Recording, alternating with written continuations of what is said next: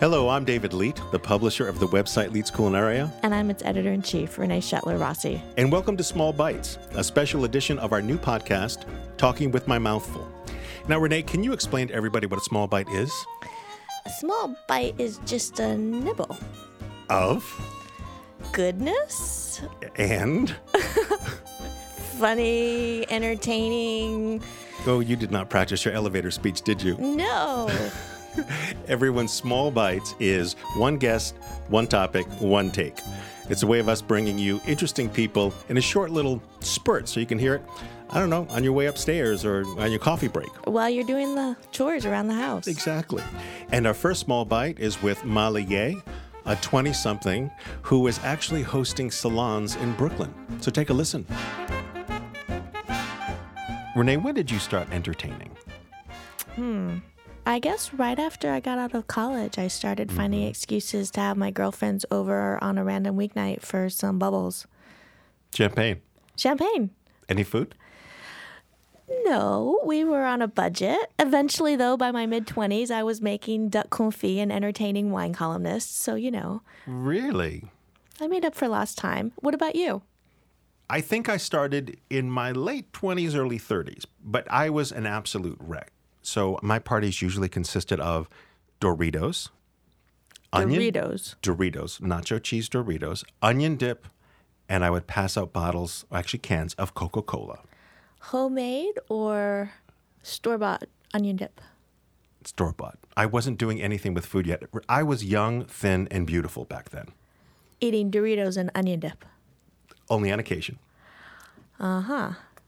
But anyway, unlike me at the tender age of 23 3/4, our next guest not only entertains, but she holds salons. Molly Ye is a food blogger, and she's also a percussionist. Yes, you heard me right, a percussionist. She's a 2011 graduate of Juilliard, and her blog is also about her lifestyle. And in her words, her lifestyle sometimes includes not showering for a week. Oh, my. Molly, welcome. Looks like you've showered today. Thanks for joining us. Thank you for having me. So, Molly, tell us more about these salons.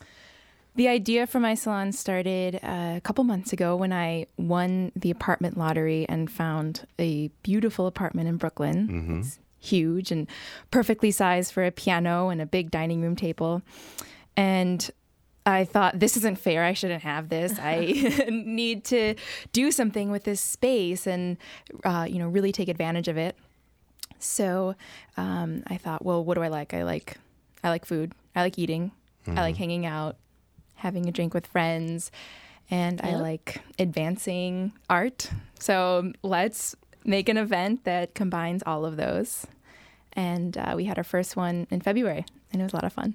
Can you tell us a little bit more about it? Like, what exactly happens at a salon that doesn't happen at any other postgraduate party?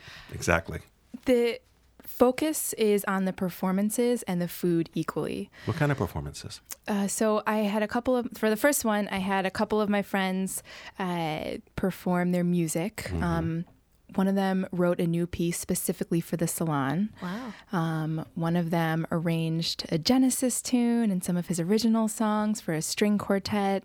And then a Genesis tune with a string quartet. Yes. It was fabulous. Quite illustrious. And then we had a dancer who freaked everyone out. She got up on the chairs and was getting up in people's faces and just dancing around the crowd and was reciting poetry the entire time. And then we had a clothing designer kind of take over my staircase and make this huge exhibit with all skirts and pants and shorts from her line. Fabulous. That's wonderful. I never was this creative when I was 23 3/4. Neither Were was you? I, no. So what do you serve at these salons? I'm calling them salons because they are quite salonish. That's so couth of you. So the first menu was, it was Asian inspired, and I'm big on dumplings, and so I made a ton of dumplings. What kind? Well, we had a dumpling inspired by a dish at McSorley's Ale House. Wow. Okay. What was in that?